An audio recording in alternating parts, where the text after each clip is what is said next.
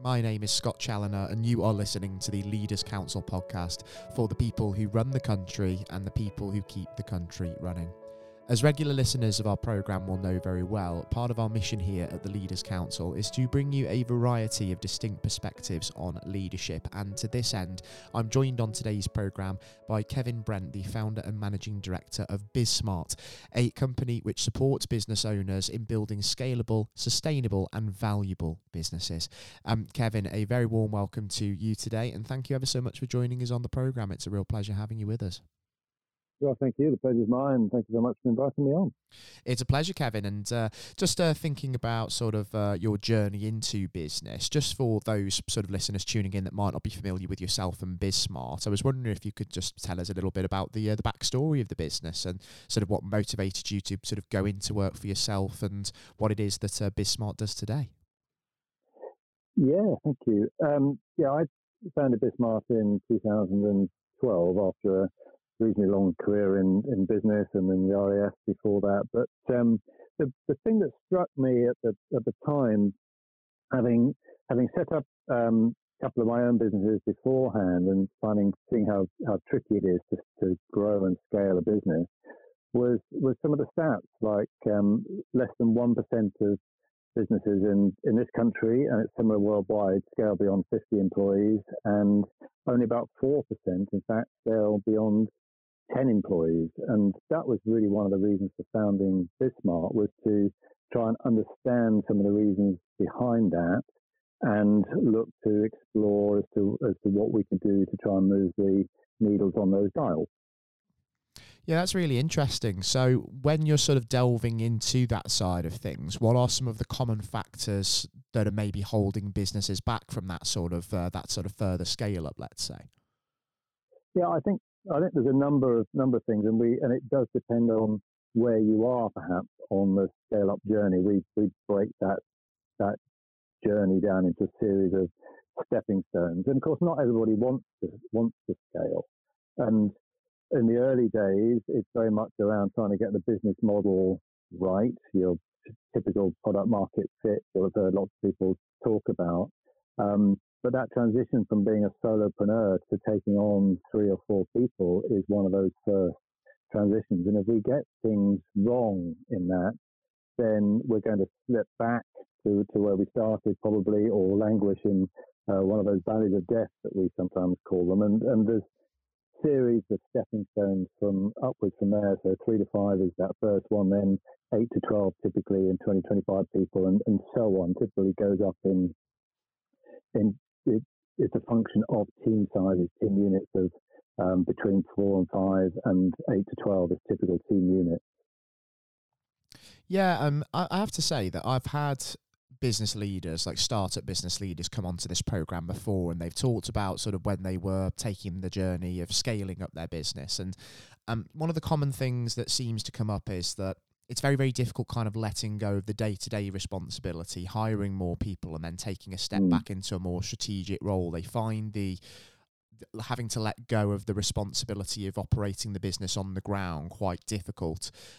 Is that something that you found as well in your work? And if that's the case, what are maybe some of the reasonings behind that? It's certainly the case. And we look at leadership across the spectrum of that scale-up journey, but there's a transition point at around about the 8 to 12.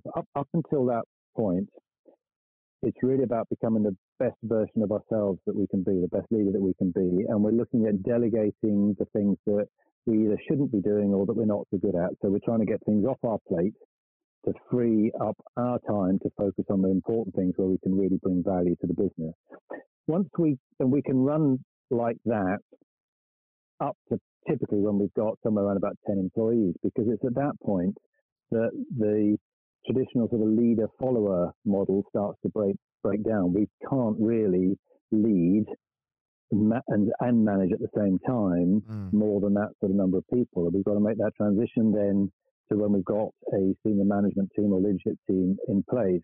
And the leadership then changes to needing to develop leaders behind us within the business, so we're not the only leader. And that focus then changes from delegating the things that we shouldn't be doing and aren't very good at, to actually delegating the things that we are good at. Because if we're the best at something within the business and we can't delegate that, we've just created a bottleneck for the business. Yeah, so I think it's fair to say, isn't it, then, that leadership in this sense, it's more focused on the strategic and the developmental side, isn't it? And then management is more kind of, the practical, the workings on the ground. Do you think that's a fair distinction? Yeah, I think so. I think as a broad distinction, I think that's fair enough. There's lots of great definitions of leadership. There's one that I particularly like from Jim Collins, which is the art of leadership is getting other people to want to do the things that must be done. So he's saying, first of all, it's an art. There's no one single way of leading, but we've also got to get other people to want to do these things. So we've got to get that alignment going, the commitment from other people. But of course, we've got to be able to define the big things, the things that must be done. So we've got to combine all of those things in our leadership. And as you say, the management is then around actually getting those things done. And do you think that your earlier career in the RAF, as you've sort of touched on already, has sort of fed into your leadership style in the business world and the way that you kind of, let's say, maybe coach other business leaders to be able to sort of grow and scale up their own enterprises? Yeah, I think undoubtedly it has. I remember going back to Biggin Hill for the selection process way back at the very beginning, and they put us in a hangar. They put us into groups of five or six people, and then they give us all sorts of tasks to do. So the sort of things you might imagine. You get a couple of pine poles and a couple of barrels, and you've got some rules of the game, and you've got to achieve an objective that they give you. And the very first exercise they do, they don't assign a leader. So it's a leader-less group.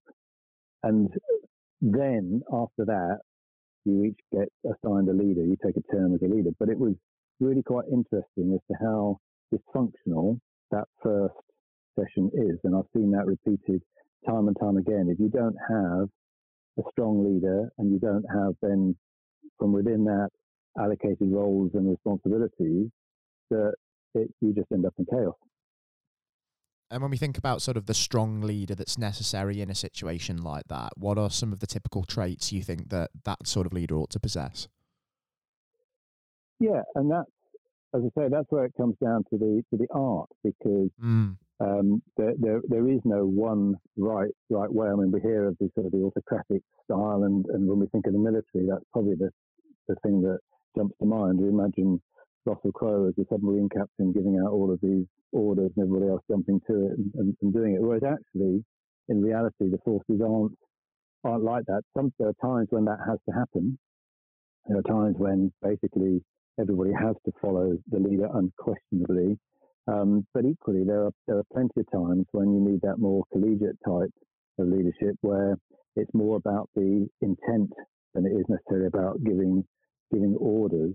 And for me, the single biggest quality of a leader, for somebody to be taken seriously as a leader, is their authenticity. If you've got somebody where that is questionable, then I don't think it matters really what their style of leadership is, what else they try to do. If they haven't got that credibility that comes from being authentic, then they're going to really struggle.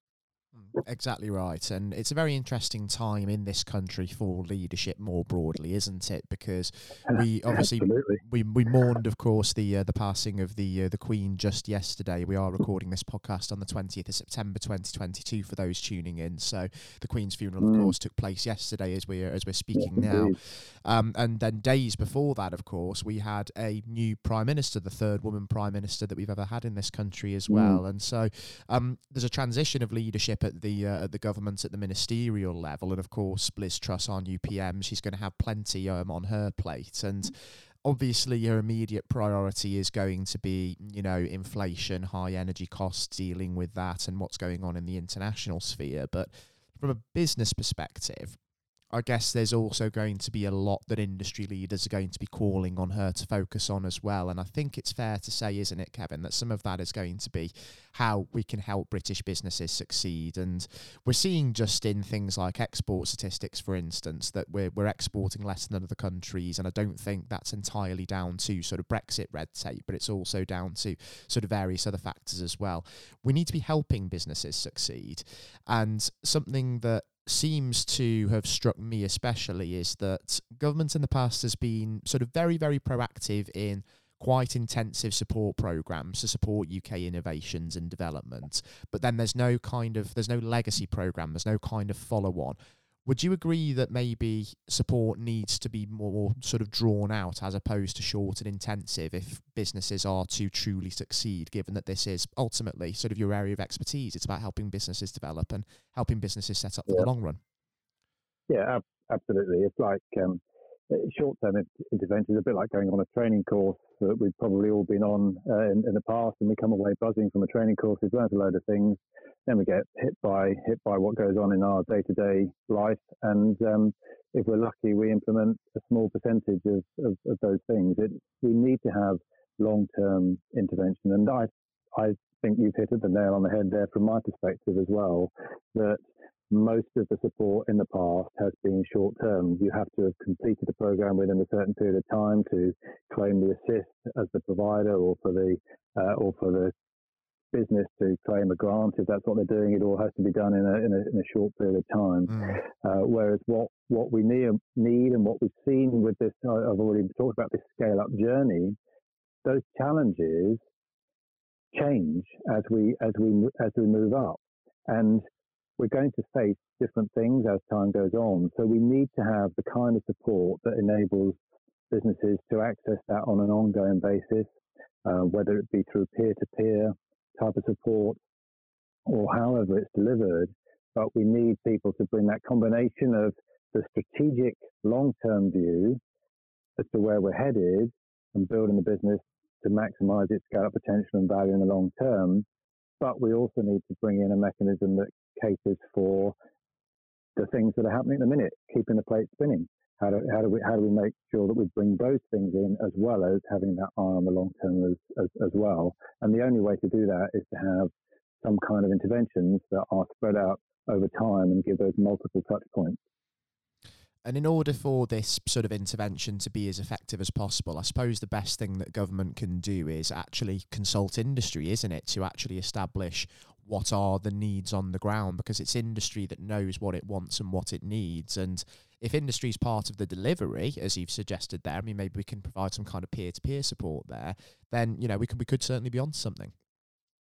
Yeah, I think that's right. It's always good to consult. I mean, I guess so. You get there's always expressions out there. You get 6 consultants in a room, you'll probably get six different opinions. And I wouldn't like to be in Liz Truss's position. I'm sure she's getting lots of people telling her how she needs to do things. But certainly consulting with industry, consulting with people like the Scale Up Institute. They do some great work, and so working with them to look at what it is that these scale-up businesses need. And I think we also shouldn't forget that that it's not just about supporting the businesses that are already scaling up. We're very good in this country at supporting big corporates, but also scale-ups themselves, ones that already have met the criteria. They're already growing rapidly. They've already started from a base of at least 10 people. And they're the exciting ones to support.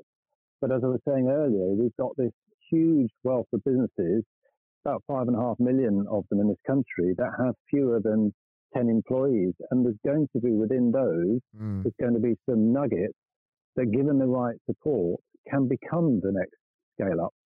And again, I think we often miss those. And I hate feeling like I bring up too many statistics, but in Europe, my understanding is the UK ranks as something like number 3 in terms of startups, but number 13 in terms of scale-up, which means that we're missing and losing a higher proportion than we should be compared with other countries between the startup and the scale-up. Yeah, so it's essentially the startups are there with the innovations and with the potential, but they're being missed because maybe they're not of a particular size. So it's kind of getting them onto that next rung of the ladder, isn't it? I mean, get them into the scale-up position and get them into that position where the innovations are really going to be making a difference to people's lives ultimately. Yes, and helping them with that transition in the leadership from being that startup where we're doing it out of the back bedroom or out of the garage, and we're fine when we've got 3 or 4, 5 people around us. We can do those because really, that the enthusiasm, the drive as to what we're trying to achieve, we're all bought into that. Then you start to say, okay, well now we've got 10 people, and now we've got to start to be able to lead and manage larger numbers of people, and things get more and more complex, obviously, as we do that. And keeping that going without imploding the business, especially if we are rapidly scaling, is a challenge. And if we can support businesses in that and understanding some of these stages of the scale-up journey and some of the things they need to think about in advance, so that we don't end up with businesses failing after 3 or 4 years that could have had some real promise. Yeah, it's important that we talk about that, isn't it? Because as important as scaling up is and as beneficial as it can be, sustainable scale up is also incredibly important. What you don't want to do, especially as a young business leader, is actually be growing your business too rapidly. So essentially you're almost taking on too much that you can manage. Yeah. So we get, typically we see that on a small scale with most businesses where they have this peaks and troughs kind of cycle. And this is in those early days, typically up to about £1 million for the turnover, where we do it, we market ourselves, we do all the right things, we get busy, and then we find that the business can't cope with any more business, so we take our foot off the gas a little bit. Things slow down, and we have a bit of a trough, and no surprise, then we go, we need to get some more clients or whatever, so we try again. So we see that on a regular basis with many businesses who's trying to get past that sort of peak and trough cycle and get more consistent in the business. But what you're talking about there as well is when we've got a business that really has got something, and we suddenly get inundated with lots of new clients. How do we manage to do that without over trading essentially and just imploding in what we have? And that again requires thinking about in advance. The key to a lot of this is proper planning, but understanding that these are some of the challenges that we might be facing at the next stage. So what do we need to think about? What do we need to think about in terms of our strategic positioning? What do we need to think about in terms of the people within the business? What about the actual execution of it in terms of making sure that the people are doing the right things? There's your management piece coming in. But then also, of course, with rapidly scaling businesses, is what about the cash? Are we scaling at such a rate that it's costing us money to scale? So are we going to get to the point where we might have 10 times as many customers, but actually we haven't got the cash coming in?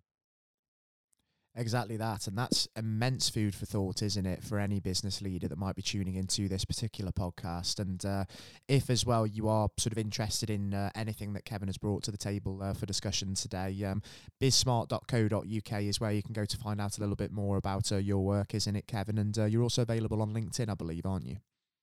Yeah, absolutely. And if somebody would like to have a think about, we look at the different things that the leadership team need to think about as they're scaling the business, and we've broken them down into, we call them our in-flight checks, which comes a little bit from my flying background, and we look at some of the key things you need to think about in strategy and people, execution and cash, and we've made a little checklist, and we normally reserve that for clients that we're working with, but if anybody listening would like to access those checks and do them for themselves, then they can find them by going to smart90.co.uk.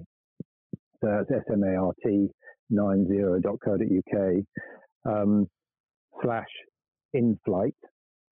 That's the in-flight bit. And if they do that, then they should be able to have access to that. But if they can't get in for whatever reason, yes, just contact me on LinkedIn or via the website. That would be great. Yeah, fantastic. And if you are impassioned by any of the issues that we have discussed today on the podcast, by all means, you can leave a comment on Leaders Council or one word.co.uk uk/contact-us. Or if you are the head of an organisation or you run your own business and you have your own story that you do want to come and air on our podcast, then you too can apply to be on our programme via leaderscouncil.co.uk/apply. Before we do wrap up, however, Kevin, I have to say it's been an immense pleasure welcoming you onto the show, and thanks ever so much for joining us. And now that we are in a period of time where, you know, businesses that are looking to scale up are having to navigate some tricky waters, I think it's fair to say we're still adapting to the post-Brexit trading environment. We've got inflationary issues, we've got the cost of living. So what are your sort of key aims going to be over this sort of next 12 months, do you feel, as you sort of help businesses scale up and chart a course through this quite tricky time? And what indeed are you sort of hoping to achieve? Well, we're on our own scale-up journey ourselves. We're franchising our business model, so that's a key focus for us. But yes, key focus of working with our clients is always about helping them to go further. That's what we're about. We do quite a lot of peer working where we bring good business owners together so that they have got that sounding board, and it gives them that ability then to think about the long term, the scale up journey, where we're going, but also to bring their challenges every month. So each business owner will bring a specific challenge. So we'll be focusing with our business owners on looking at those, how they're addressing the real challenges that they're facing right now. Certainly so, and I hope obviously that all transpires well for you, and let's maybe even think about catching up on the programme maybe a few months from now, just to see how it's all coming together in these uncertain times. Hopefully some good news to share a little bit later on down the line, Kevin. But for now, thank you ever so much for taking the time to join us on the show. It's been amazing having you with us and most enlightening from my point of view. And do take care and stay safe as well. That'd be brilliant. Thank you very much, Scott. And can you indulge me with a quote from the Queen, which I think sums up leadership that some of the listeners may have heard, but it just struck me as being something brilliant. Can I? Absolutely, can I just, absolutely. So, essentially, what leaders do for their people today is government and politics, but what they do for the people of tomorrow, that is statesmanship. And she said that at COP26. And I think that sums up everything that's really important about real statesmanship, real leadership, and it ties in with some of the things that Jim Collins says about his executive leadership and everything. And I just think it's a very powerful thing to have said. It absolutely is. And of course, we've talked all about leadership today, and we pay tribute at this point in time to one of our most incredible and beloved leaders in the form of Her Majesty the Queen, who will most certainly be missed. And we, of course, wish all our best to also King Charles III, the successor to the throne, and hopefully he can continue that most incredible legacy that Elizabeth left behind. Indeed. Thank you, Kevin. And to everybody tuning into the podcast today, I've been your host, Scott Challoner, on this episode of the Leaders Council podcast. And until next time, all do take care and goodbye.